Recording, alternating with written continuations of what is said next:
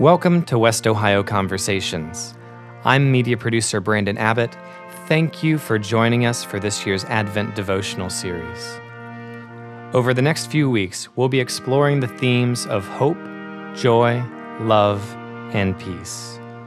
In this episode, Reverend Dr. Rosario Picardo of Ginghamsburg United Methodist Church shares a message about hope.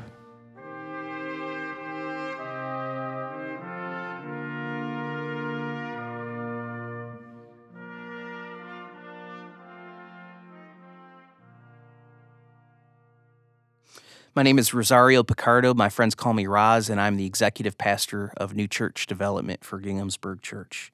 Since moving to Dayton, Ohio, I developed a fascination with the history of innovation that was birthed at the 20th century. The Wright brothers sparked something that became revolutionary. The brothers took on risk-taking stunts, paved the way for other inventors and entrepreneurs.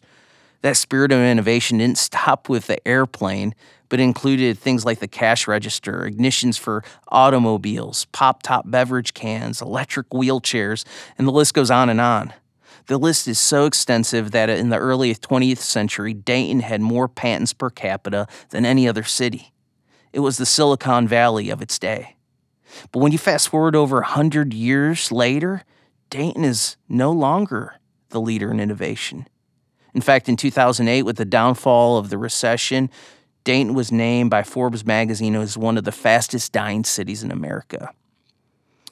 A few more years later, when I moved here in 2014, Dayton was named as one of the largest hubs for human trafficking in the United States because of the I-70-75 corridor.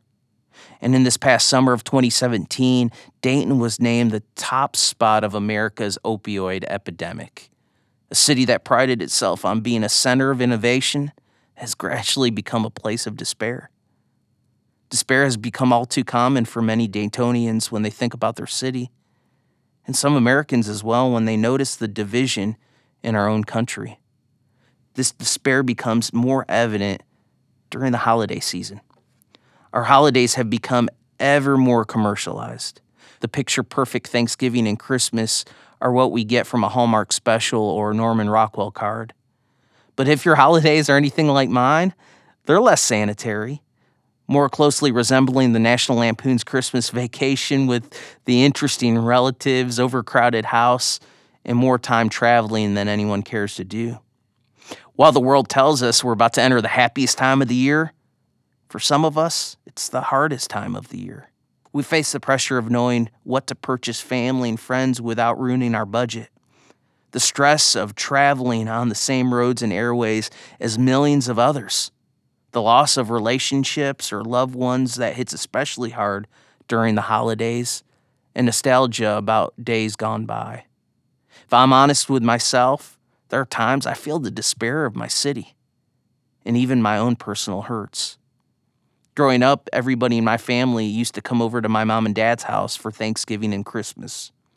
It was always entertaining watching my Sicilian parents trying to prepare an American meal.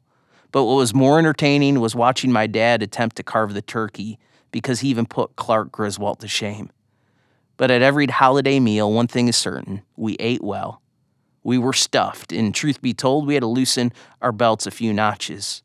And as we gathered around the table, we would retell some of the same family stories that we've heard for years.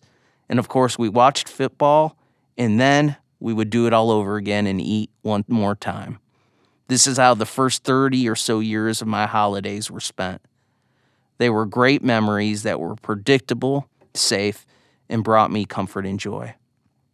However, that all changed about 5 years ago when my dad passed away from Alzheimer's. The family house became a lot for my mom to manage on her own, and she decided to sell it and move into a small apartment. At that point, both of my sisters, who have their own families, decided to start their family traditions, which left us separated for the holidays. What once was is gone. There are times that the holiday season has brought about sadness, lament, despair, thinking about the way things used to be. My father died on March 17th, 2013. I do not doubt that he is with Jesus. But death and despair don't have to have the final word. The hope of Jesus does. 4 years later, God granted me a sign of hope in the birth of a child, my first child, Lily Catherine Picardo. Lily was born on March 17th, 2017, 4 years to the day my dad went to be with the Lord. As Lily was born, I felt like God was giving me a sign of hope to carry around with me for the rest of my life. It was in the birth of a child. And as I started to reflect about this, I thought about the birth of another child, born 2,000 years ago, that is a sign of hope for all of humanity. This, too, is a hope that all of us can carry during times of difficulty, despair, and pain. What areas of your life and world are full of despair? Is it death, divorce, debt, the loss of a friendship? The good news is God has given each of us an eternal hope that will never leave us and will never separate us from God's love. Like the old Christmas carol, O Holy Night, so eloquently puts it, the thrill of hope, the weary world rejoices. The world may be weary, but the hope of Christ is still present. It is only the hope of Christ in this Christ child that can turn a city around, that can overcome the heroin epidemic, that can end human trafficking, that can turn around an economy and whatever else opposes us. Hope in Jesus is the only thing that helps me to live a transformed life.